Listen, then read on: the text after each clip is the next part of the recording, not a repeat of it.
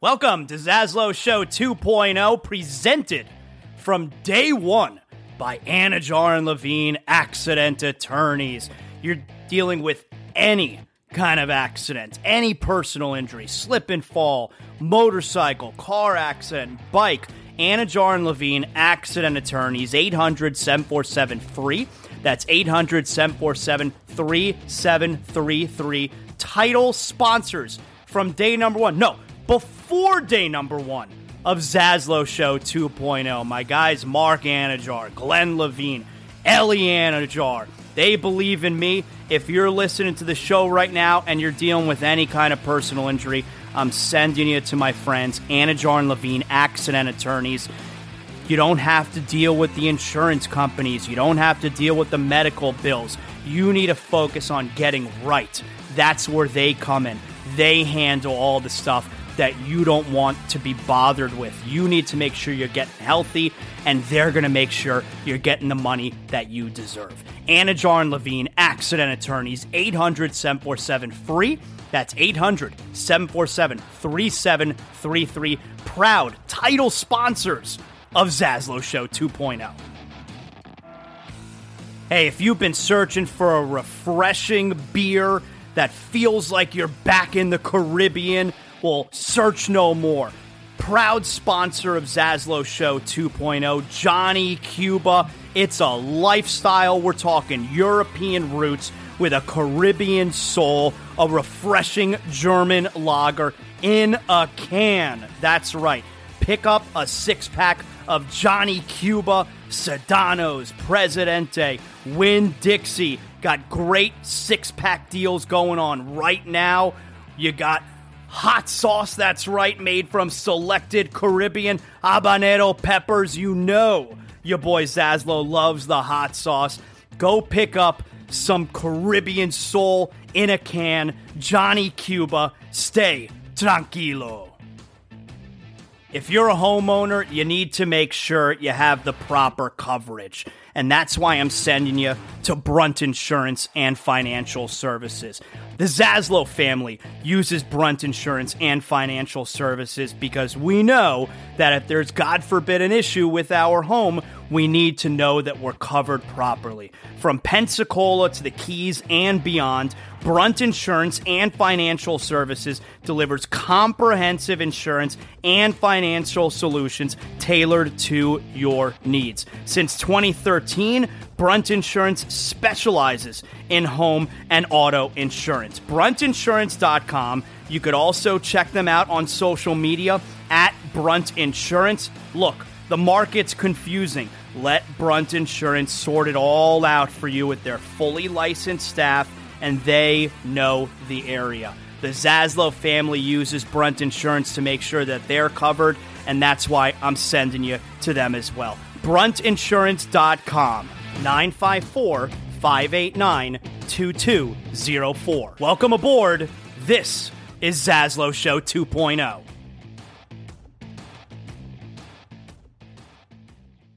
Welcome, another episode of It's Still Real to Me, Zaslow Show 2.0. Of course, everything Zaslow Show 2.0 brought to us by Anajar and Levine Accident Attorneys, 800-747-FREE. That's 800-747-3733. If you're involved in any kind of accident, if you're dealing with an injury, you call 911 first, then you get an attorney on the phone immediately. That's what happens when you call Anajar and Levine. 800-747-3733. My pal is Joey Levin here with us. Another edition where we'll recap all of the big stories in the world of pro wrestling. So AEW tickets went on sale. It's coming down here to Sunrise.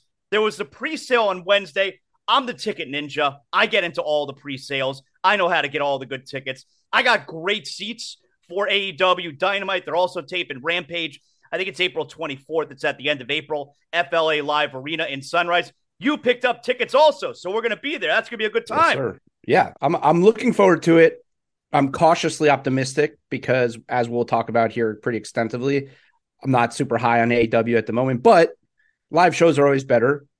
And because it's also Rampage, we're guaranteed to get Chris Jericho in a live setting, so that's always good. So at least you know you're getting some right off the bat. You're going to live wrestling and you're getting Chris Jericho in person. So I'm good with that. I like how they don't do it all the time, but I like how they tape Rampage right afterward. Um, I haven't stayed for Rampage tapings before because it's a weeknight. It's the middle of the week. I'm there with my son. Dynamite ends at 10 p.m. Then they're going to tape Rampage. So we'll see. I'm like 50-50 if I stay for Rampage afterward. But it's cool that they give you both shows for Yeah. what is a super reasonable price, the tickets. Like WWE, I mean, look, concert tickets, get the hell out of here. They're so expensive these days, concert tickets. WWE, WWE is affordable, but if you want to sit on the floor, very expensive. AEW, though, the floor tickets I thought were super affordable. Yeah, I mean, well, and this comes a week after. I mean, I had the pre-sale link for UFC down here, and those tickets. I mean, terrible. What a fucking joke that is. I mean, terrible. I was texting, so I got the link to that for an agent of one of the fighters, or maybe a couple of fighters that's on the card. He sent me the link, texted me yesterday actually, and he's like, "Hey, did you end up buying tickets?" I'm like, "Hell no." I'm like, "Dude, what? Absolutely not." He's like, "Yeah, I know, they're absurd." And how about this? They tried to get more tickets for his fighter who's on the card.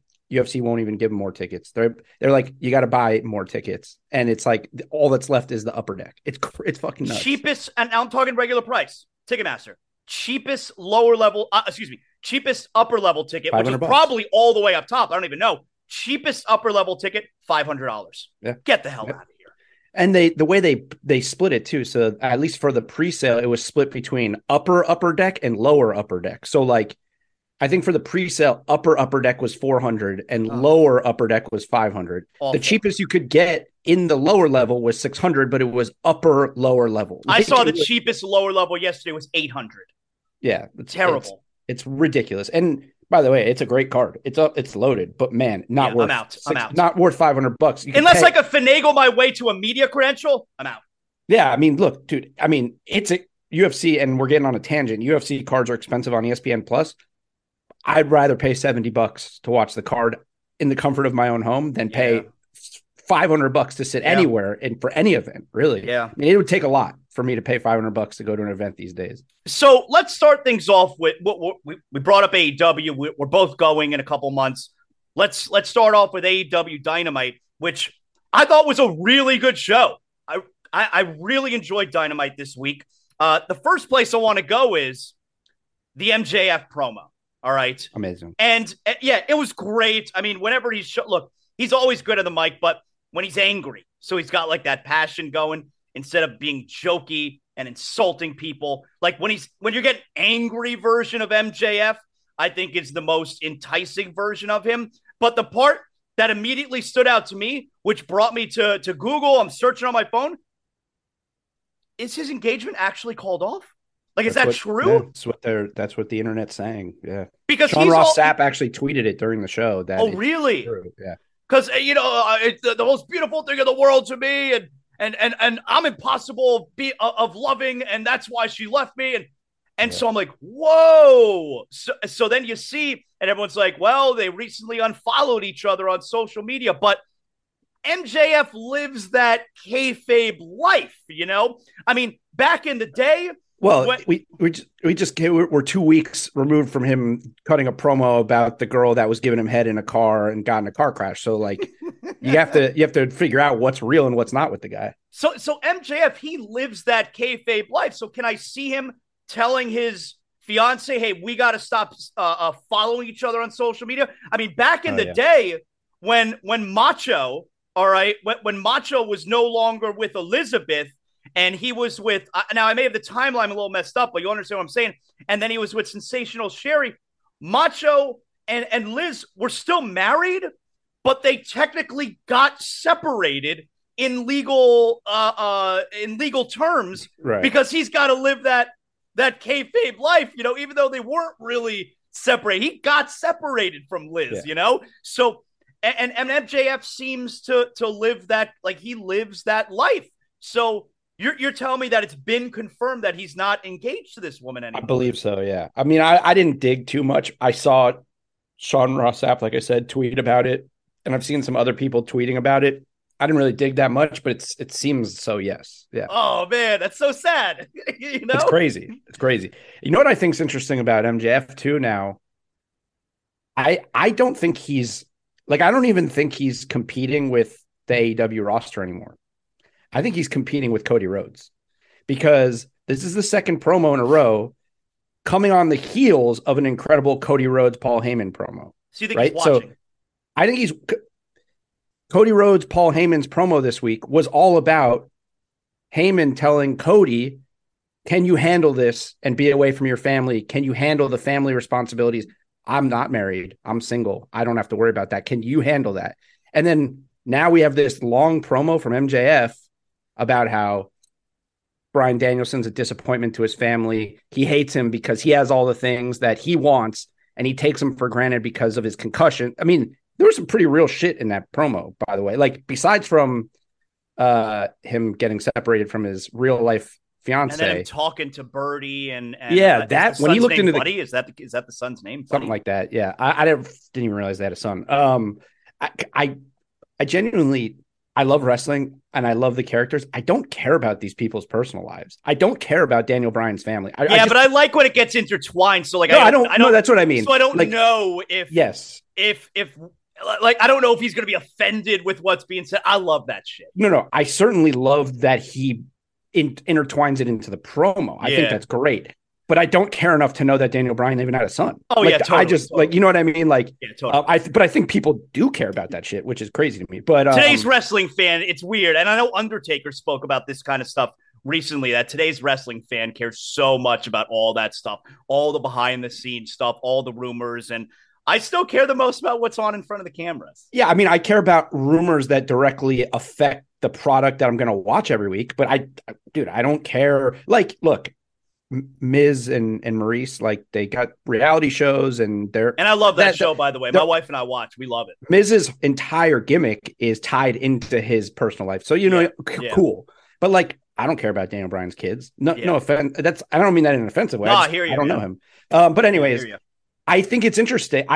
When I was listening to MJF's promo, I thought it was interesting that just 2 days earlier, Cody and Heyman cut an incredible family-oriented promo, and then MJF comes out and cuts. You may be onto something. I like that if that's the case. If they're competing with each other indirectly like that, I dig it, man. We know the boss is watching, right? So maybe the top. We know Tony Khan's watching WWE's programming right after what happened last week. So, I mean, I can't imagine MJF's not. And it all ties into his bidding war of 2024. And there's so many rumors out there now of who's going to go where and contracts coming up, which we'll talk about later. So that's what popped into my head there. But yes, and I agree with you. This week was a better show. It's a good show. And here's why.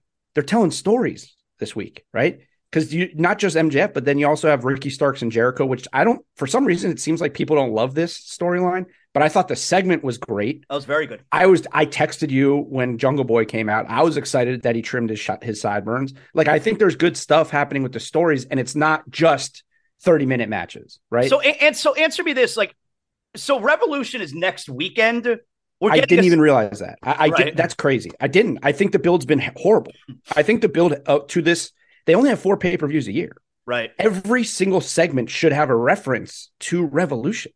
It's like somebody should be saying something like Revolution. Like, WWE's real good about that, where they do Elimination Chamber 4 weeks away, Elimination Chamber 3 weeks away. Like, it's always on that banner in the background. They're real good at that. Iron Man match, 60-minute Iron Man match. Yes. So is it whoever has the most falls? Falls, yeah. Okay. Look, I don't know. Maybe I'm in the minority on this one. I'm not a fan of 60-minute Iron Man match, especially in today's day and age. I think it's a huge mistake. Young audience, TikTok, all that bullshit. They like stuff that's fast, man. We're going to sit there for 60 minutes and watch MJF and Bryan Danielson. I mean, I went off on my tangent last week about Danielson, and every match he's in is the greatest match ever. So I guess like people are into that. We're going to get 60 minutes of Danielson. But to me, I'm not a fan of 60-minute Iron Man match. I think the way that we just in general consume our television, I think 60-minute Iron Man match is a mistake. I don't disagree, but for a different reason. I actually don't mind the match, but Daniel Bryan wrestles 30 minutes a week. We see him wrestle 30 minutes every week. We've seen it. What's he going to do in this match that we haven't seen him do? And by the way, MJF never wrestles. Do we know that he can go for 60 minutes? Well, I don't know if he can go, but can I just say that guy is jacked. He looks incredible right now. Like he looks, he posts, I don't know if you follow him on social media, but he's constantly posting gym videos of him like lifting heavy. He might be on the gas. Like he might be juicing because he is massive right now. I was like, when he came out this week, I was like, holy shit, he's huge. But I'm sure he can go 60 minutes. And look, if he can't, serious cardio, man, 60 minutes. Well, but if he can't, then there's going to be a lot. It's Daniel Bryan. There's going to be submissions. I guess you got a lot of chance for rest holds with all MJF's finisher is also a submission. So, I mean, 20 minutes of the match might be them putting each other into submissions, So, I think it'll be fun. I think it's going to be good. And by the way, this is the only thing that's been built good for this. Like the build for this match they've told a story here. This is the only thing for Revolution. Well, so the other titles, like the North, what's Orange Cassidy's belt called? Who cares? Can I just say who cares? Is he going to defend it next week? Don't think so. He defends it. That's the TV title. If I'm being honest, like that has become the TV title. He defends it every week on TV. I don't think he'll defend. Well, who did he just beat? Samoa Joe has both. So he just beat Samoa Joe has the TV title. He has the TNT title and the Ring of Honor title, but they're not going to. They're fighting this week. He's fighting Wardlow. Right? Well, he's fighting him at Revolution. Oh, they're doing a face-to-face this week, I think. Okay. Yeah. Okay, here's what we have right now announced. You got MJF and Bryan Danielson. You have a triple threat, Jamie Hayter, Ruby Soho, and Saraya. I hate it. Yeah, you hate Saraya. Why? I hate the whole story. Okay. I'm good with anything involving Jamie Hayter. So, like, I don't hate it. Sure. She's great. I understand that. But, like, so the whole story is that Saraya and Toni Storm, who quit WWE, right? Quit WWE, are the WWE. They are the example of what a WWE wrestler, like, they are the new ones. And are they doing the invasion angle? That's the whole thing, isn't it? Like, we're like, Jamie Hayter and Britt Baker are protecting the sanctity of the AEW women's locker room from the invaders from that other place. But the invaders from that other place are someone who had to retire from injury and someone who quit the company. And by the way, like, Ruby Riot's segment on Dynamite I thought was so odd this week where, Jamie Hayter... By the way, Ruby Soho is also from WWE. So, and then she's just like which side is she on? Well, I guess she's on the side of the WWE girls because she's from WWE too. But like Ruby came out when there was about to be a face-off. Like Saraya and Toni Storm got run off by Jamie Hayter coming in with Britt Baker, and then Ruby Riot showed up, but she didn't want anything to do with Saraya and Toni Storm, and she was kind of looking past them and yelling at Jamie Hayter, and I thought the whole thing was confusing. It was. The women's division is a mess. It's a mess. Jamie Hayter's great, but like, because I'm going to tie this into Rampage too, right? Because I don't know if you watch Rampage. I actually did. It was a pretty fun show. But here's the thing, right? So the match on Dynamite, Sky Blue is really good. Like they have young, like new women talent there that are really good. She just gets, I mean, she's good, but she's an afterthought in the match. Rampage, Willow Nightingale comes out. The crowd loves Willow Nightingale. Why do they love her so much? What's she done? Because she's great. She's really good. She's just fun. She's a good character. Everyone loves her.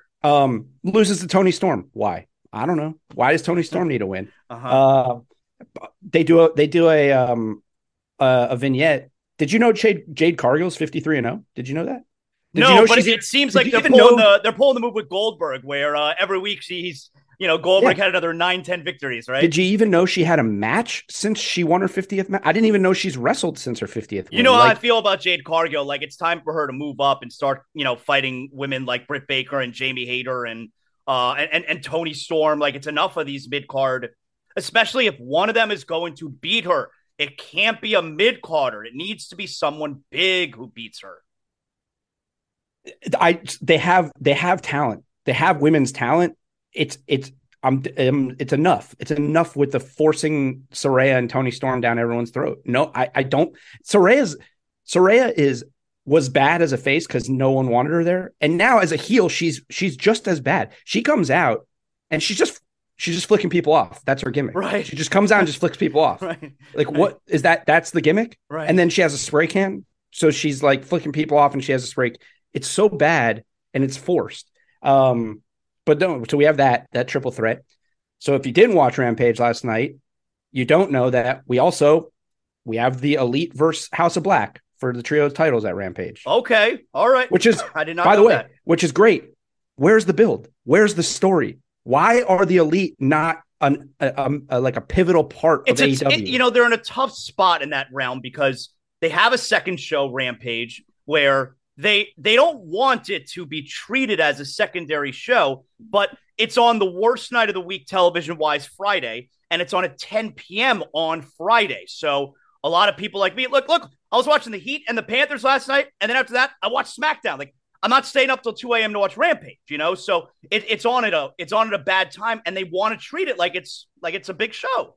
Yeah, but I don't mind them having like the Young Bucks fought Aussie Open, which is Will Ospreay's group, like the tag team that's affiliated. Yeah, I was going to say when I saw they're fighting Aussie Open, I was like, Will Ospreay going to be fighting on Rampage? Well, my understanding is Forbidden Door is going to be in a couple months, so they're doing that again. But anyways, there was a great match. I don't mind them doing that stuff, and then they botch the production of it again. The lights go out in the middle of the match. So you think, okay, well, if the lights went out in the middle of the match, I guess the Young Bucks are going to lose because they got distracted because the lights went out. But then the lights just come back on and nothing happens. But the announcers are like, that must be the House of Black. But House of Black still doesn't come out. Young Bucks win the match. And then the lights go out again. And then the House of Black shows up. Well, and then we get an announcement. How about on Wednesday night? Like, I forget who it was that came out to attack Chris Jericho, but Ryan Nemeth's Videotron and music came on. And it wasn't Ryan Nemeth who came out. Well, it was Peter Avalon. And but Ryan Nemeth's music and graphic came on the screen. Aren't they like a group? So again, this is something that happens with AEW. I think there's a lot of stuff that happens on Being the Elite that they don't like. I think they're like kind of linked together. Okay, so that's a normal thing that when that guy comes out, Ryan Nemeth's music and Ryan Nemeth's pictures on the screen. Did it? I didn't know. I didn't see his picture, but I think they might be a group. I don't know, man. I don't know what's going on with AEW. Like they're a mess. It's a mess now. Okay, so when Peter Avalon came out and Jericho gave, because here's what's going to happen now. You're never going to see this, right? You'll never see this unless you watch Being the Elite. Yeah. Jericho does the Judas effect to Peter Avalon with the spike jacket. Yeah. That's going to be a storyline now on Being the Elite. He's going to have like a bandage on his eye. He's going to play it up. But you're saying I'm never going to see it. Unless you watch Being the Elite, you'll never see it because he's always on Being the Elite. I used to watch it a lot. It kind of sucks now, but my point is like they do all this stuff outside of television. But why don't they tell me then when I'm watching Dynamite, make sure you catch Being the Elite, blah, blah, blah. They never mention it. I don't know. What did you make of Tony Khan's big announcement on Wednesday night? So you on Zaslow Show 2.0 that afternoon. Big deal, not a big deal. Tony Khan, he's got an important announcement. That's a big deal. As that's a major letdown. That's a letdown. So the announcement for those who didn't see it is that they have announced what. So the most interesting thing about that announcement is what's going to happen to the Slap Fight League because that's what's on right after Dynamite, right? Okay. So now AEW has the hour after Dynamite. So it's an all-access show is what they announced. Unscripted, I'm putting up air quotes, unscripted all-access, which... That does not need to be promoted for a big announcement. Basically, you know what that is? It's Being the Elite. That's what Being the Elite is. Being the Elite is a 30-minute a week all-access vlog. But you can't promote that as the big announcement. It's not worth it. But my question is like, the biggest issue I have with AEW is they don't tell stories. It's all great wrestling without telling story. They are not telling us stories. They're not giving us reasons to care about these matches. So you got another hour on national television, and instead of that being another hour of wrestling programming where you could let it breathe, let people cut promos, tell some stories week after week to build these pay-per-views, I'm getting an all-access behind-the-scenes show every week. It's awful. It just makes no sense. Can I ask you a question? Yeah. In all seriousness, if you didn't host a wrestling podcast, are you paying for Revolution next week? Oh yeah, Are yeah, you yeah. excited for Revolution? Because I'm not. They have done. Well, like, am I excited right this second for Revolution? No, but I'll wake up Saturday next week and be like, all right, cool. I'm looking forward to watching Revolution tonight. I will. I don't know, man. I was watching Dynamite this week and didn't even realize that one of their 4 pay-per-views a year is next week. They have done very little to make me excited for it. And I also know it's going to be like 8 hours long. Yeah, it's very long. I went to Revolution last year. Very long show. So it's like I'm having trouble with AEW right now. Just the way I just a lot of these are like everything's rehashed. Why do I need to see Moxley and Adam Page on and Hangman Page for the 4th time on a pay-per-view? Why is the tag title match a 4-way match? Why are the Acclaim not just getting their tag match? Like, tell me why these things are happening. Maybe there's a reason, but it just seems like they're throwing together a bunch of matches because they need to fill a card because they only have 4 a year. Well, so I want to wrap Dynamite before we get to WWE with those 2 things that you talked about there. Number 1, the Battle Royal. Jared and Jay Lethal win the Battle Royal. I'm fine with it, whatever. But my whole point is, I got to tell you, I might be in the minority. I love Battle Royals. I know they're sloppy as hell. There's another one next week. It's just love it. I know there's just a bunch of kicking and punching for the most part, really, until you get to the very end. Yeah. I don't care. I'm always in on a Battle Royal. Matter of fact, I was going through on the Peacock network last week. I was watching some old Saturday night's main events, like from back in the late 80s.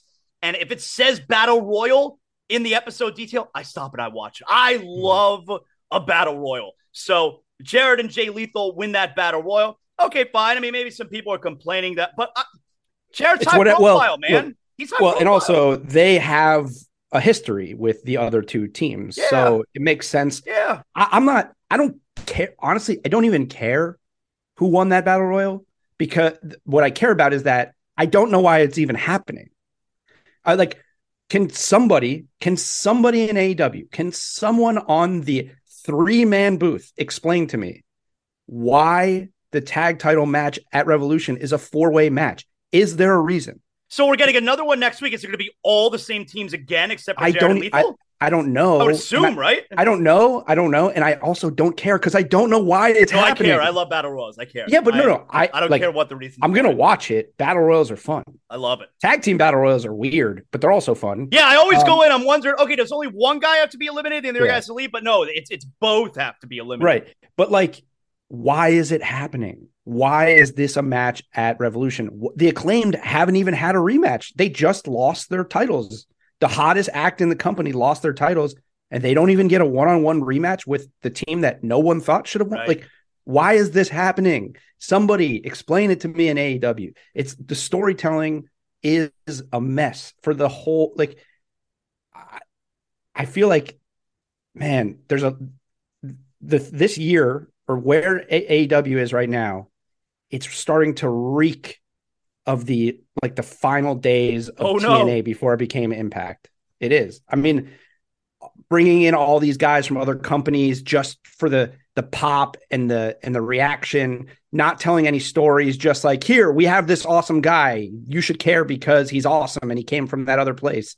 That's what I feel like is going on right now. The name Elite is in the company, and they don't even highlight the best group in the company. It just, I don't know, man. I think they have some issues right now. So lastly, before we move to WWE, we got to talk about the main event. All right. And Moxley obviously beats Evil Uno, but I think there's a couple takeaways. Number one, obviously the bleeding. It's obnoxious. It's every single week. It's every fight that Moxley's in. He bleeds.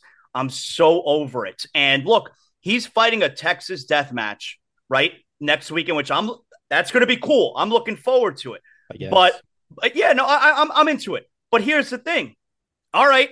Moxley's going to bleed. I'm sure Hangman will also. Moxley's going to bleed in this Texas death match like he always does. That takes away the effect of the Texas death match. Moxley bleeds in a one-on-one match against Evil Uno on Wednesday night. And he's also going to bleed in a Texas death match. Like, it totally takes away the effect of it. It's enough with the bleeding every single week. Well, and everybody's it's like a weird fetish. Well, and everyone's bleeding now. Danielson always bleeds. And Evil Uno is bleeding with disgusting. It was like spurting out of his mouth. It looked like his eye was falling out. His eye was bloody. By the way, there was blood earlier in the night. Jungle Boy bled, right? Didn't Jungle Boy bleed? So I know you said you don't watch Simon Miller from What Culture. He does a show, Ups and Downs, and his whole thing is very popular. But his whole thing is he's the most positive guy out there. Like, he basically everything gets an up, right? But what he also does is he has like counters for things. So like people will hold signs with his name in the crowd. He has a Simon counter, and he has like a surprise roll up counter. Like every time there's a surprise roll up on TV. Now he has an AEW blood counter. Yeah, starting this week because there's so much. He's like, I love AEW, but I got to do it. Now we're doing a blood counter. So every time there's blood, he has a counter now. I mean, Moxley bleeds every single week. You can't tell me it's not going to take away from the Texas Death Match. It does. Yeah. It takes away from the affected. But I think the main thing that I'm taking away from Dynamite on Wednesday night and from this main event is Blackpool Combat Club heel now? Because Moxley was behaving like a total heel all throughout the match. And earlier in the night, when Cassidy beats Wheeler Yuta, Cassidy wants to shake his hand. At the beginning of the match, Wheeler Yuta's not having it. Then at the end of the match, Claudio comes in, tells Wheeler, what the hell are you doing? Get out of here. I think Blackpool Combat Club's heel now, right? I guess. I mean, it seemed like they were behaving like heels. Moxley, especially, like Moxley was a piece of shit after the match where he was still had the submission on Evil Uno, who was a disgusting bloody mess. And then Hangman has to come out. The other Dark Order guys have to come out and make the save. Like, Moxley's a heel now, right? Looks like it. Well, so yes, but also Bryan Danielson's not a heel. So right, that part's weird. Yeah, he's definitely not going to be a heel in that match. That's weird. So maybe there is no Blackpool Combat Club, or maybe he's not in it anymore. Are we leading to that? I don't know, because I don't know what's going on in AEW. I don't think they did a good job explaining when Regal left in the first place. I feel like that story out there, why would Danielson and Moxley still be cool with each other when Danielson still loves the guy that cost Moxley the title? Like, I feel like we never visited that. I don't know. I don't. My answer is I just don't know. And in the worst kind of way. Like, we talk every week about how we don't know what's going on with the bloodline in the best way. Yeah. Right. I don't know what's going on in AEW in a lot of ways in the worst kind of way, because nothing's explained to me. And look, I get it that Tony Khan's, his priority is we want to be the best wrestling company. We want to have the best wrestling matches. And that's fine. I understand that. And I appreciate that they put on good wrestling matches. But you can't have 3 hours of weekly television without having stories. It's not captivating. People are not tuning in to watch fake fights. They're tuning in for stories. And I'm sorry. I know it's not fake. I know they're hurt. They get hurt. I know that. I get it. We host a wrestling podcast. I know what wrestling is. But weekly television it's a TV show. It's not UFC. This is not a fight card. This is a TV show. They need writers. They need storylines. Tony Khan can't do it by himself anymore. It's been proven. The last 3 years, right, with AEW, Tony Khan, Booker of the Year, Tony Khan, Booker of the Year. Was he Booker of the Year, or was it that every 3 months a big name popped up, right? Was he Booker of the Year? But also, I think it's tough to keep it going. It's like when a rock band comes out, their first couple albums are amazing because, hey, I got all these great ideas and you're pumping them all out. Well, now can you keep the great albums going? Do you still have something left in the tank here? Yeah, but think about this, right? Even from the start, okay? Why was AEW so hot in the beginning? Well, everybody wanted to see the Elite, and Jericho was part of it in that. Well, and WWE was struggle city. Well, then Moxley shows up, and it's like, oh, okay, this is the real. I mean, John Moxley from the Shield, one of the biggest factions in the history of the other guys. He's here. This is crazy. And then Adam Cole, Andrade, Miro, Daniel Bryan shows up. CM Punk's back for the first time in 7 years. So like, was the booking great, or were these guys just showing up and everyone's like, oh man, Tony's doing it. He's competing. But now these guys aren't showing up anymore because they don't want to leave WWE anymore because Triple H has been doing a good job. And not only that, they took the biggest star from AEW and he's now the biggest star in their company. Mm-hmm. So it's like, they need to figure something out. Like, I think Tony Khan runs the whole show himself and he's got to start hiring writers. Like, there's no cohesiveness to the show. And I think part of that is because he's just like, this guy wrestling this guy will be good. So let's do that. And that's the story. And I don't think it's going to last if they keep doing it that way. They probably need more pay-per-views too. There's no I in team, but there is one in Indeed, and that's the hiring platform that you need to build yours. When you're hiring, you need Indeed. Instead of spending hours on multiple job sites searching for candidates with the right skills, Indeed's a powerful hiring platform that can help you do it all. One of the things I love about Indeed is that it makes hiring all in one place so easy because Indeed does the hard work for you. They show you the candidates whose resumes on Indeed fit your description immediately after you post so you can hire faster. Join more than 3 million businesses worldwide that use Indeed to hire great talent fast. Start hiring now with a $75 sponsored job credit to upgrade your job post at Indeed.com/Blue Wire Sports. Offer good for a limited time. Claim your $75 credit now at Indeed.com/Blue Wire Sports. That's Indeed.com/Blue Wire Sports, and support the show by saying that you heard it on this podcast. Indeed.com/Blue Wire Sports. Terms and conditions apply. Need to hire? You need Indeed. I mean, they like all of these 30-minute matches that are on TV should probably be on pay-per-views, and some of that time needs to be used to tell the story. So let's segue over to Raw, okay? And speaking of Cody, I know Sammy and KO started the show, but again, 2 weeks in a row now with Cody and Heyman. Now, you told me that the hot tip is Heyman was... Now, number one, why'd they have Heyman backstage? I don't know. Was it because he was in the neck brace, so he was afraid to come out? I think that was part of it. Yeah, okay. Because I think the last time he was out there, Cody kind of like threatened him. So maybe that was it. And he got hurt. I don't know. Well, he got a stunner from right, storyline that he got attacked. Yeah, but he's afraid. Well, he's afraid for what's going to happen. I can't be in the ring. What this loose cannon's out there, and they're still in Canada. But you were telling me that the hot tip was the reason they had Paul Heyman on the mic so much during that segment was they were afraid of the Sammy chance the day after Elimination Chamber at Raw. I think those fears were unfounded because when Sammy came out earlier in the night, they weren't in Montreal anymore. They were in Ottawa. And it was, look, Sammy got a great reaction, of course, but it wasn't the reaction that he got in Montreal. Well, he'll never get that. Yeah. Yeah. So like, I think those fears are unfounded. I think they've done a good job with Cody. I really think that the promo the week before set it up where Cody put the burden on Sammy. You finish your story. I want to fight you. I got nothing to do with you if you don't beat Roman. Like Sammy's the one who failed there, and that's not on Cody. I don't see the crowd turning on Cody. I really don't. Well, no, I think they feared it, but then they were proven wrong, like you said. Yeah. But I think their fear was less that it was because it was still in Canada, and I think the fear was more that they had a Daniel Bryan situation where.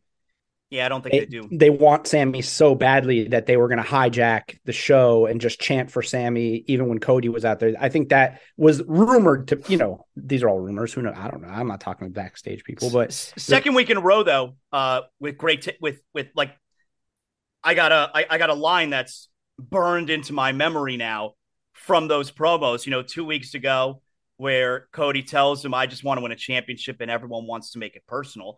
And right. This past week, Paul Heyman, Roman Reigns is not going to say that he's going to, something along the lines of he's going to show your beautiful wife what a real champion looks like. He's a happily married man, but I'm not. Yeah. It's like, that's good. That's good shit, man. Yeah. Second week in a row. That's good shit. Yeah. It's an interesting way of building it. Let me ask you this. Yeah. Do you, because I asked you this last week, when or after Elimination Chamber, we did the reaction show last week, and I said, We're 6 weeks away. When are we going to see Cody and Roman face to face? And will it be on Raw or will it be on SmackDown? I think it has more. I think it has more fate if it's going to be SmackDown as opposed to Raw. But will we see them in the ring face to face? Will we see them face to face before WrestleMania, or are they face to face at WrestleMania in that ring for the first time? And we're just like, oh man, well, I have something. Here. I have something in Big Dirt, okay. but I could put it out there now. Okay, go ahead. Roman is advertised for March 20th Raw. Okay, so that's in a okay, so he's going to confront him there. He's advertised for that Raw, like from the arena is advertising that Roman Reigns is going to be there. Gotcha. And he's not sometimes that's right. bullshit. I know, but that's he's the face of the company right now, so put him on a promo. Yeah, but they don't always. I don't think they always advertise. Right, they don't. He's going to be there. So that's could be something, could be nothing. Right. So your choice, though. Now. Your choice. Do you want them face to face before or at WrestleMania? I think it's a long time for them. It's a long time. I mean, look, I'm cool with Cody and Heyman going back and forth. It'd be so cool the first time we see it is in that ring at WrestleMania. I don't know how you hold off. It's so long. It is long, but there's still so much that needs to be resolved with Sami Zayn and Kevin Owens. Yeah. Like there's enough for Roman to do to not face. And Roman's got issues with his own family right now. Right. And you could tie in to like Cody's whole thing is I'm focused on one thing. That's why I'm going to win. Roman's got a lot of stuff going on. He won't even confront me. Right. They could build it in that way, but I feel like you got to, even if it's just the week before, they have to have come face to face before Mania at some point, I think. Next thing I got to ask you about here is Brock and Omos real? So MVP is with Omos and challenges Brock Lesnar to answer a WrestleMania challenge next week on Raw. Like, that can't be real. Is Brock just going to show up and destroy Omos? Is like, this is bullshit. I'm not it. Like, or are we actually doing Brock versus Omos at WrestleMania? According to Meltzer, it's real. Oh, like really? My initial reaction was this isn't real. I couldn't believe it. My initial reaction was Brock's going to show up and laugh at him or something. I don't know, but because what other options do we have for Brock? Like the option everyone wants. I will say this: we have 6 weeks, so things can change. But like what other options do we have for Brock? Because the one that I think everybody wants is Gunther. I'm not sure why we're not doing that. Although maybe they feel like they don't want to take the Intercontinental belt off of Gunther, so it doesn't make sense for Brock to want the Intercontinental belt. Is that what we're doing there? Well, I thought the whole idea was that he wanted that they were going to do him in Gunther because he's never won the Intercontinental belt. But I don't know. I hear what you're saying, but like Hulk Hogan never wanted the Intercontinental belt. He wants the heavyweight belt. Yeah. Sure. So I don't necessarily buy into that. I don't like. It's okay for Sheamus to want to complete the Grand Slam. Why does Drew McIntyre want it? I don't know. I don't know. I don't think Drew McIntyre should want the Intercontinental belt. But it does seem like we're going in that direction, that it's Drew and Gunther, which will be great. It'll be great. But I guess I was hoping we were going to get I'm going to say there's a lot there's a lot of things that are starting to take form for WrestleMania that I just don't I'm not super interested in. Brock and almost I could care less. Like I can't believe that this is like Brock needs to be on WrestleMania. I can't believe this is it. There's a part of me that's stunned that like Brock is good with this being his match. That was my other reaction too. Was like he's going to do this. So maybe there's more to it. Maybe I'm okay with letting it play out. Maybe there's more to it. I'm good. I don't have to jump to conclusions. But that was a shocker. Yeah, that was a shocker. Me too. Like when I saw it, I was just like, yeah, there's something more here. Something more is coming. Sammy and KO, like there was nothing really there that we were surprised about, right? I mean, they're going to stretch this thing out a little bit. KO is, he doesn't trust Sammy, and we're gonna go through this for a few weeks before eventually KO decides to make the save, right? And like they're boys again, right? That's where we're headed. Well, I guess we should talk about this in conjunction with what happened on SmackDown with Sammy and the Usos, because like that's what it seems like, but also based on what happened with Sammy and Jimmy and Jay on SmackDown, we still don't really know what's happening there, right? Because Sammy, no idea. like Sammy confronts Jimmy Uso in the ring and tells him basically the same stuff he's been telling Jay. Like, there is a way out of this for you. Now, there was one interesting line. So two things happened in that segment. One was, I think they botched the timing because Sammy and Jimmy were talking to each other, and then Jay comes out. They look at Jay, and then the camera goes to Jay, but then they go back to the ring and they keep talking, and then again they look at Jay as if they missed the super kick.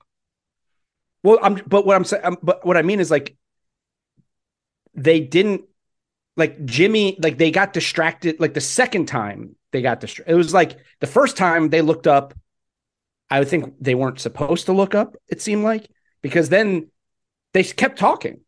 Like, they kept talking, and then like a minute later, then they looked as if that was the first time they were seeing him. I see what you're saying. And then Jimmy attacked him. It was a weird timing thing, but more importantly, Sammy said to Jimmy, the bloodline's not about Roman Reigns. The bloodline's about one man.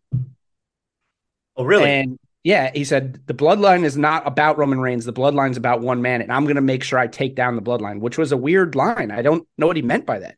Did he mean Jay? I do love the idea, though, that there's a way. Did he mean The Rock? Did he mean The Rock? Is it about The Rock? I do love that there's a way out of this. Like, I want to, what's the way out? Like, I want to see what the way out of this is. So we're still, like, fully invested in this story where, I mean, and eventually, like, you know, Cody is going to be the front and center, but for right now, 5 weeks away from WrestleMania, we're, like, still totally invested in this story. I love it. Well, and, like, so KO, you know, Sammy tries to get KO to help him. KO says, no, the only reason I made that save was so your family didn't have to go through what my family went through. And he said, go help your boy Jay. Sammy clearly still loves Jay. He said, and KO's not going to be interested in joining Sammy if he's still boys with Jay. Well, he said, go ask your buddy Jay, right? Yeah. But then Jimmy attacks Sammy, but Jay's not, excuse me, Jay not in a rush to save Sammy. He's slowly walking to the ring. Sammy gets the upper hand on Jimmy.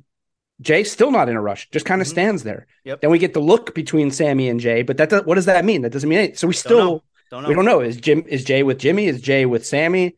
And, like, where does KO fit in? I think there's still, the way the backstage stuff was going with Jimmy talking to Solo, I think they're still sort of teasing Jimmy and Solo teaming up against Jay and Sammy on some level. Also, have we considered at all that the guy who beats Roman Reigns is Solo? No, why would we consider that? Solo is their brother. Mm-hmm. He's torturing them. Like, Roman is torturing the Usos. Yeah, but Jimmy doesn't believe that he's being tortured.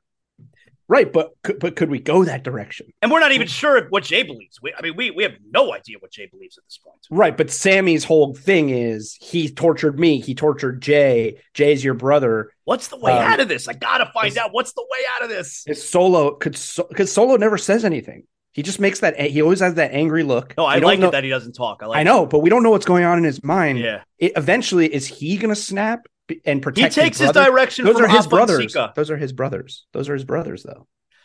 I got one more here for you from Raw, and it's really just kind of a prediction, I guess, for next week. So we're getting Becky and Lita versus Damage Control for the titles. I mean, it makes no sense, obviously, for Becky and Lita to be tag team champions, but Bayley I think they really? Okay, we'll get to that in a second. Yeah. Bayley needs something to do for WrestleMania, obviously. I think Bayley interferes here. Damage Control gets the win, and that's when we get the reemergence of Trish Stratus, and we're getting a trios match at WrestleMania. So I think I was thinking that, and I think that's what everyone's been thinking, and I think that's what everyone thought was going to happen last week. Like, I thought that. I think they need big names to go up against Rousey and Baszler at Mania. And I think Becky and Lita win the tag titles, and then Rousey shows up, and that's the match at Mania. That's not bad. Because you can't have Ronda Rousey and Shayna Baszler versus Io Sky. No, you can't do that. Right? But, like, if you're not going to have them go for the tag titles at Mania, what are you going to have them do? Rousey's got to do something at Mania. It's not going to be Rousey Baszler. So really, we're wondering here, what you laid out versus what I laid out is what is Rousey doing at WrestleMania versus what is Bayley doing at WrestleMania? Right. Yeah. And maybe Bayley's doing nothing. For the second year in a row? I don't know, man. I just, yeah, she should be doing something. And the triple threat would be great. Not really meaningful, but still great. Do we have enough time for Rousey and Shayna to get mad at each other and fight at WrestleMania? Well, I think Rousey's supposed to be on Raw either this week or next week. So take that for what you will. Yes, I guess there's time there, but it doesn't seem like that's the direction they're headed in. She had the match on Baszler had the match on SmackDown against Natty this week. Yeah. And I guess what's her name? Tegan Nox is now with Natty. I don't know. And now next week, Tegan Did Nox. Did Ronda call Tegan Nox Skittles? Yes. That's funny. I don't know what that means, but because their hair was all different colors. That's funny. Got it. So That's now funny. they're fighting. So now they're fighting next week. I don't think there's definitely time for them to break up. It doesn't seem like that's the direction they're going, but it does feel like the direction they're going is that they're going to go after the women's tag. Well, we're gonna find out either your scenario or my scenario. Which one is happening? We're gonna find out this week. Yeah, but I've been reading this week that the Ding Dong Hello segment from this past week, or either this week, this week, because they were still in Canada. Yeah, this week, Trish was supposed to be there. Trish was there, right, and they held her off. And she had to leave for some reason or something. Can I tell you how funny? Maybe they decided to pivot. Dude, Bayley's so great. Like when Becky and Lita come to the ring, and she's like, "If you're gonna come here, if you're gonna come on Ding Dong Hello, you enter through the door. You come through the door." That's funny, man. No, Bayley's great, and I would almost, if we're gonna do Bayley and Becky at Mania, I would almost rather it just be Bayley versus Becky, like a real match. And let there be a blow off to whatever's happening here, because the triple threat match would be cool and it'd be fun to see Lita and Trish, I guess. But what does it do? I think we're getting the 3 versus 3. It's an easy way to get as many people on the card as possible. That's 6 women right there. Yeah, but Rousey has to be at Mania. I know. Well, yes. So what does she do? And as much as great as Bayley is, Damage Control has kind of been a bust. As a group, they're cool, but I know Dakota Kai's been hurt for a while, but they don't do anything. Oh, is that what's going on? I think she's been hurt. Okay. She had a crutch, and I don't think it's a gimmick that she's coming out. No, you're right. Io's had some singles matches, so that makes sense. Right. But I don't know. I think it's probably time to take the tag titles off them too. They don't defend them. And WWE's really never been able to make those titles important. Since has there ever been a point where you consider the women's tag titles to be an important part of the story? I don't think so. But man, Ronda Rousey and Shayna Baszler versus Lita and Becky Lynch at Mania for those titles, that feels important. Yep. That feels important. So I don't know. But either way would be fun, but I don't know. I just don't know if Trish is still in the plan. I got a couple other things for you from SmackDown. Oh, by the way, from Raw. We're still getting Edge and Finn at Mania, it looks like. Yeah, that's cool. I'm into that. So are we gonna get the Demon? Is it possible we get Demon Finn Balor? Yeah, it's possible. It feels like the Judgment Day is starting to distance from themselves from each other. But I don't know. Well, that's that's a good place to start here with SmackDown. So we talked about the main story, the bloodline there. Before we get to Judgment Day. So we had Bray Wyatt there was a Firefly Funhouse nonsense. It was all over the place. But here's the thing. Here's the thing that's interesting. And I don't know if you noticed this. So you saw when the wrestling toys were fighting each other. Yeah, you're talking about the hands. You know whose hands those were? Alexa. Yes. 100%. Did you notice this? Because the internet. And for people listening, if you actually still it and you look at the hands, they're little girl hands. It's 1,000% Alexa Bliss. Did you notice? Because the internet told me this is the case, and I don't know if it's true. There was one male voice that introduced one of the parts of the video. Okay. And everyone says it's Eric Young. Oh, all right. I got to go back and listen to that then. Yeah. And I listened to it, and I'm like, it didn't immediately strike me as Eric Young, but everyone in the comments was like, oh, that's him. That's his voice. That's Eric Young's voice. So we have to get this to culminate at WrestleMania, right? Yeah. Who opened the door? Who opened the door? Isn't that the question that he kept asking? I thought the best part of that Firefly Funhouse was him it backstage pretending to be a producer, watching his segment from last week where he challenged Bobby and Bray and like laughing at it, because a lot of people, like everyone on the internet was like, what's going, like a lot of people. So we're just doing nothing with that. That's over. That I meant nothing. Well, it looks like he's going after Bobby. Okay. I think so, right? I don't know. I don't know. It's a weird thing. I don't know. Well, because he was watching that segment and then they played the clip of Bobby saying, no one in the back's going to disrespect me, not Brock, not Bray Wyatt. All right. So they played that part. But then they went on to like, Uncle Howdy's doing a weather report. Yeah. If I tell you a secret, can you keep it? Well, I don't know. Like, I mean, the only good part I thought was that's Alexa Bliss. So I'm into it. Like, at least it looks like it's something to look forward to there. And by they the got way, to ramp this up though. They got to ramp it up. Like something's got to happen. Like they need to introduce more characters, or they need to do something's got to happen, because I don't mind it. Firefly Funhouse is fine. It's pretty. It can be entertaining, but it like I said a couple weeks ago, it feels like we're just kind of right back where we were pre-firing with Bray. Like, well, unless we get this faction to finally emerge, and let's go. Yeah. You know, Eric Bischoff had a great line about Bray on his podcast. Yeah. He said, I admire the presentation, but I feel no connection to the character of the story, right? Like, it's all very cool to watch. Firefly Funhouse, that's a highly produced segment. Like, that feels like that takes a long time to put that together. Yeah. But I don't know what to feel. Like, I don't know, because I don't really understand it that well. And it's like, I don't have a connection there. So like, it's all cool and fun, but like, I don't really, and I thought that was a great way of putting it. Like the presentation, I respect it, but what am I supposed to feel about this right now? Well, I'm so dismayed by the whole thing, because even if I find all of this stuff right now entertaining, I never get the payoff in the ring.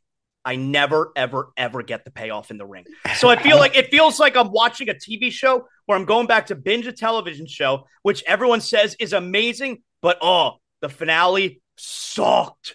I don't want to go back and watch the show then. If the episodes are great, but the payoff is terrible, I'm not into it. And that's how I feel. Would you like this? Would you like this?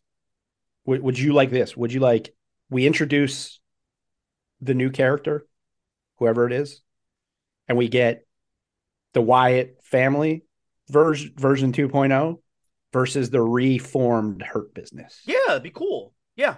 That could be fun. Yeah. Well, one more thing from SmackDown, and then we're going to get to Victor's notes. He's going to give corrections, from last week. All right. By the way, for folks, I got a couple things though, but we could go quick on them. But go ahead. By the way, for folks listening, however you're listening, you like, you rate, you comment, you do all that good stuff. That's helpful, of course, for the show. Also, SmackDown. Look, I think the most fun there was Charlotte and Rhea and Dom. Dom's the star, dude. By the way, man, shout out to my guy Peter Rosenberg on his Cheap Heat podcast on the Ringer this week. He did about 30 minutes with Prison Dom, and it was like full on kayfabe interview. Yeah, it was all of Dom. Everything Dom does now is kayfabe. It was fantastic, and I sent Peter a message like, dude, like laugh out loud, funny, man. So go back and listen to Peter Rosenberg and Prison Dom. Again, it's the Ringer Cheap Heat. That's his wrestling podcast, of course. That was really good, but smart of them to involve Dom, because everyone wants to cheer for Rhea. All right, she's great, but if it's Dom out there, like that's going to get all kinds of heat on that side. But here's the thing with Charlotte. I think Charlotte stinks as a babyface. She's such a natural heel. Charlotte is clearly, especially because if they're going to use Dom in this fashion, Charlotte is the babyface. All right, Charlotte needs to really let everyone know she's the babyface. She has to lean into it. And like when she brought up, I got my own Poppy at home, like that's a good line. All right. People are going to cheer for that kind of shit, but she needs to. She's got a much thicker accent. Yeah. She needs to lean into that kind of stuff and really, and really let everyone know she is the babyface, because she's not great at it. And them involving Dom in the story there is obviously perfect. That's good stuff. Yeah, Dom was the star of SmackDown. Yeah.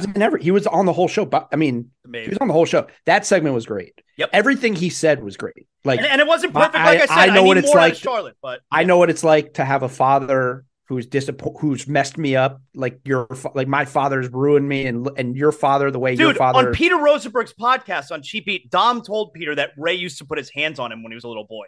That's crazy. That's crazy. It's crazy. But even some of the lines Dom had where he's like a misogynist now too, where he's like, you look like a pretty attractive woman. Like he's got the teardrop under his eye. He's the star of the show right now. I mean, he's so good. He's doing some incredible work, like across everything. What's going to happen with Santos Escobar? Is he going to betray Ray in some fashion, or is Santos legit? I think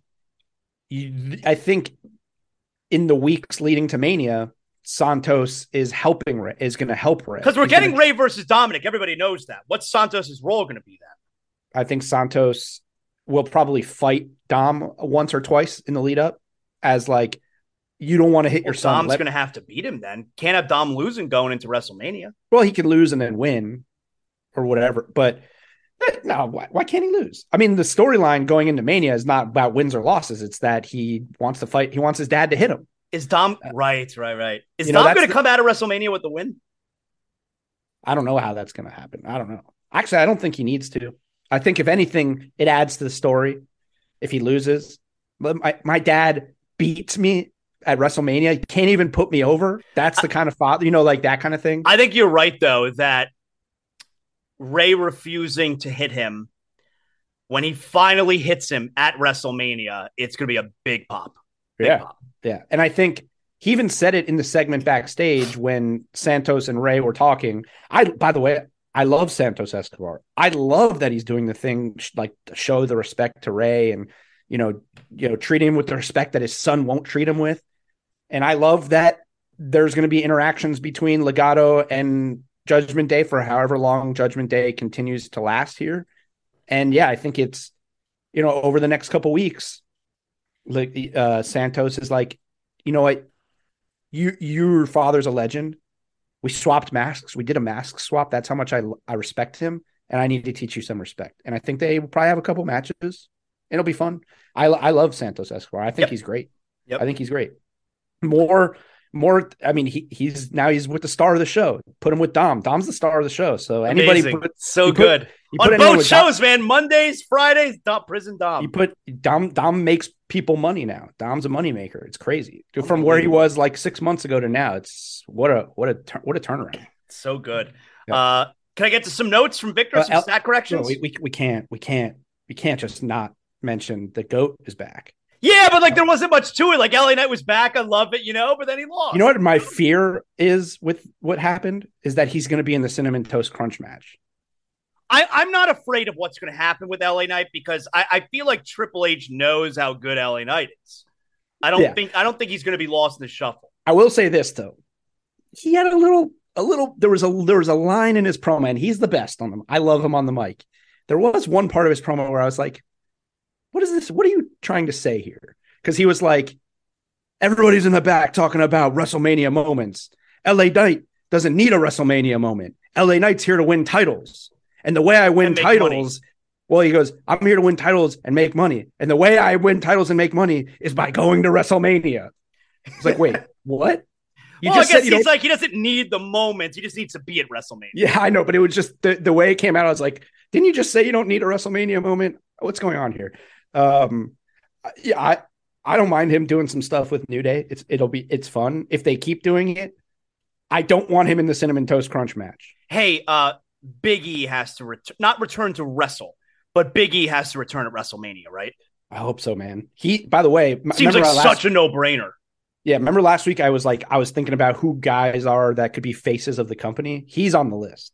Like, hopefully he can get back because he's one of those guys too. Like, but even if he never wrestles again, like he has to be at WrestleMania. What a moment! What a moment! Yeah. The crowd will. Yeah. I mean, that crowd. It seems like such a no-brainer. Let's go. Come on. Yeah. Special guest referee. Whatever it is, man. Whatever it is, like that's a big moment. If he comes out stuffing his face with cinnamon toast crunch. Toast crunch. Yeah. Let's go. I can't wait for New Day, Big E, Cinnamon Toast Crunch match. I'm looking. That is something as long as LA Knight's not in, I'm looking forward to that. Let me give you some corrections here, some stat corrections from my guy Victor. He sends them into us each week. He corrects us, mostly you. You get lots of things wrong every week. Here we go. It seems that way. We're talking about Bobby Lashley last week, and Bobby Lashley MMA. And so he said here that Bobby Lashley's record in Bellator, he was nicknamed the Dominator. His record was 15-2. He had a unanimous decision loss and a TKO loss. Those were his 2 losses. He had 8 first-round wins. So very good record there with Bellator. Yeah, that doesn't mean anything. I mean, just if you're an MMA fan, you know that like when he was in Bellator was not very good. So not that it's a good record. I don't take anything away from anyone who wins a pro fight, but I don't think he was like a top level guy. You were having a hard time remembering the order of events with Pat McAfee's matches. Wait, hold on. Do we even need to go through this again? Didn't we just go through this last week with the Baron Corbin, Pat McAfee thing? Like, is he like? Yeah, but I guess we were wondering just how many, I guess the order of it. No? I don't know. I thought he corrected us on Pat McAfee and Baron Corbin last week. Well, here, let me read it. McAfee fought at WrestleMania 38 against Austin Theory, and then Pat McAfee started Game. Oh, we're wondering if he was on Game Day yet at that time. Well, we were wondering after he fought at SummerSlam, right? So Pat started Game Day in September, almost 5 months after his Mania match, and was probably and he fought SummerSlam July 30th. So a little more than a month later, he started on Game Day after SummerSlam. Okay. That's what we're talking about here. And here, AEW uses their dark tapings. You're wondering about how they pad the wins and losses, specifically, people like Jade Cargill. AEW uses dark tapings to pad the win-loss record with the talent they're building. Example, the Guns had an undefeated streak at one point, and that's when they got a title shot against Jurassic Express at one point. They lost. That was before beating the Acclaimed, of course. And they lost to every major competition they went against before the Acclaimed, which included the Acclaimed and FTR. And, like he says here, it doesn't make a whole lot of sense. The Guns. Yeah. So there you have it. So about as much sense as a fatal 4-way match makes at Revolution for them in their first title defense. So not a ton of corrections there from our show last weekend from Victor. You got some big dirt, not big dirt for us this week. Let's do it, man. Yeah. Yep. I only got 3 now because my first one was the Roman appearing on Raw, potentially being advertised. Well, that's big dirt. If you have to be face to face for the first time, that's still almost a month away. That's a long time from now. Yeah. A lot can happen between now and then. All right. It seems like it's official, but it's being reported that King and Queen of the Ring is back. It will be in May in Saudi Arabia. In addition, and it will be in addition that month to WrestleMania Backlash. So there will be 2 premium live events in May. And interesting is that it sounds like it's slated to be the weekend of May 27th, which is traditionally the weekend that AEW runs All Out. Okay, this is big dirt, but it's contingent for me, all right?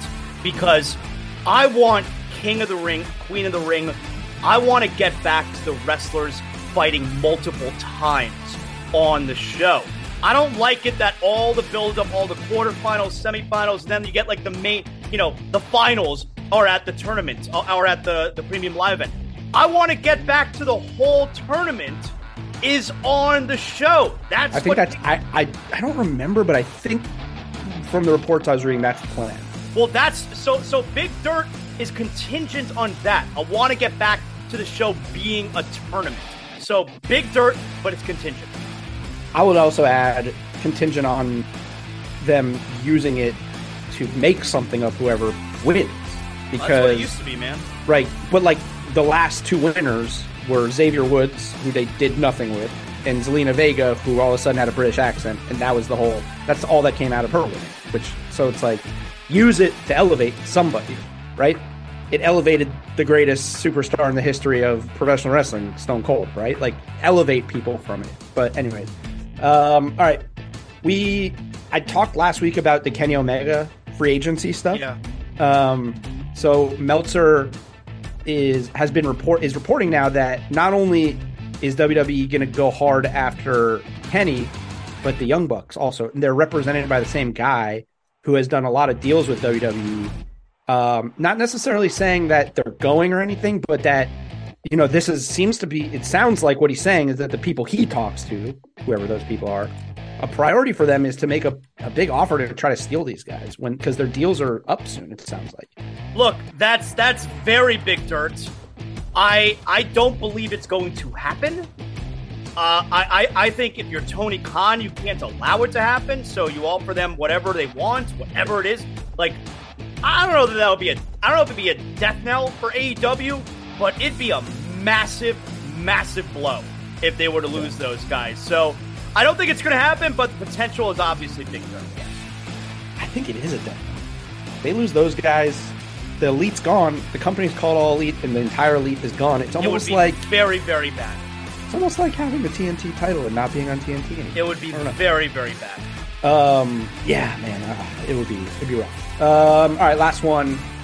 We just talked about McAfee. So Pat McAfee put out this whole long tweet this week because his show's been off the air. He put out this long tweet about his future and what's next and this and that, but part of it was about WWE. Yeah. He wrote, I got a baby girl on the way. What does that mean for my future with WWE? I love it, in all caps, love in all caps.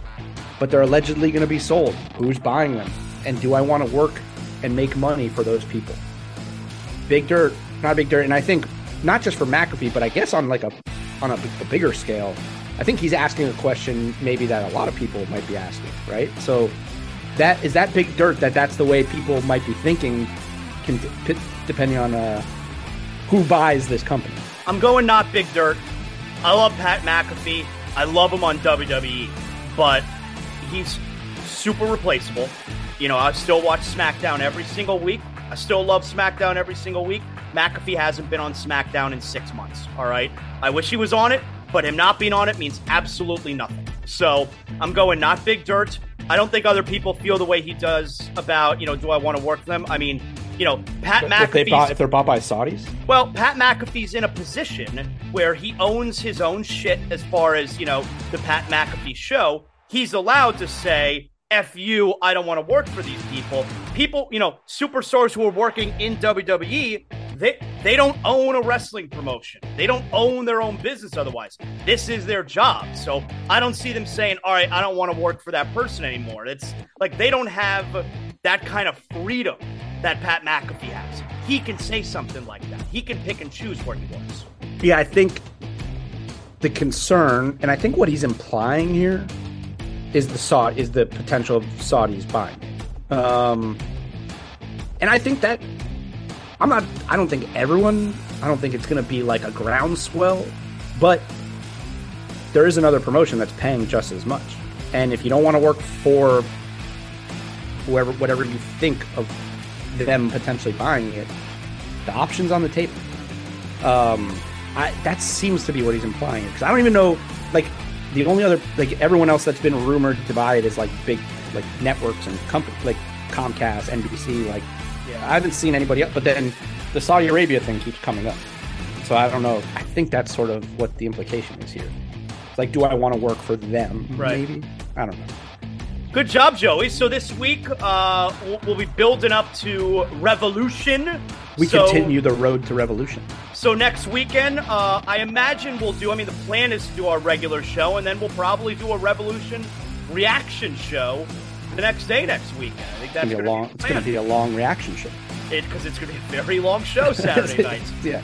We actually might, just be getting finished with Revolution by the time we record. So we got a big week in the world of pro wrestling, as we do most every week. Joey, excellent job out of you. Tell all your fans, tell them you'll see them next week and you're going to miss them. Go ahead. Yeah, I miss you guys, but let's continue on this road to Revolution. Because, yeah. I mean, I think we're just hitting, there were some speed bumps, but now I think we're getting into the good part of the road. We're getting into the clear part of the road. Dynamite this week, something big is going to happen. They're going to tell us that Revolution's coming. Good job, everybody. Make sure you like, you rate, you comment, you do all that good stuff. You can always hit me up at Zaslow Show, of course, on Twitter. And we'll talk to you next weekend on It's Still Real to Me. See ya.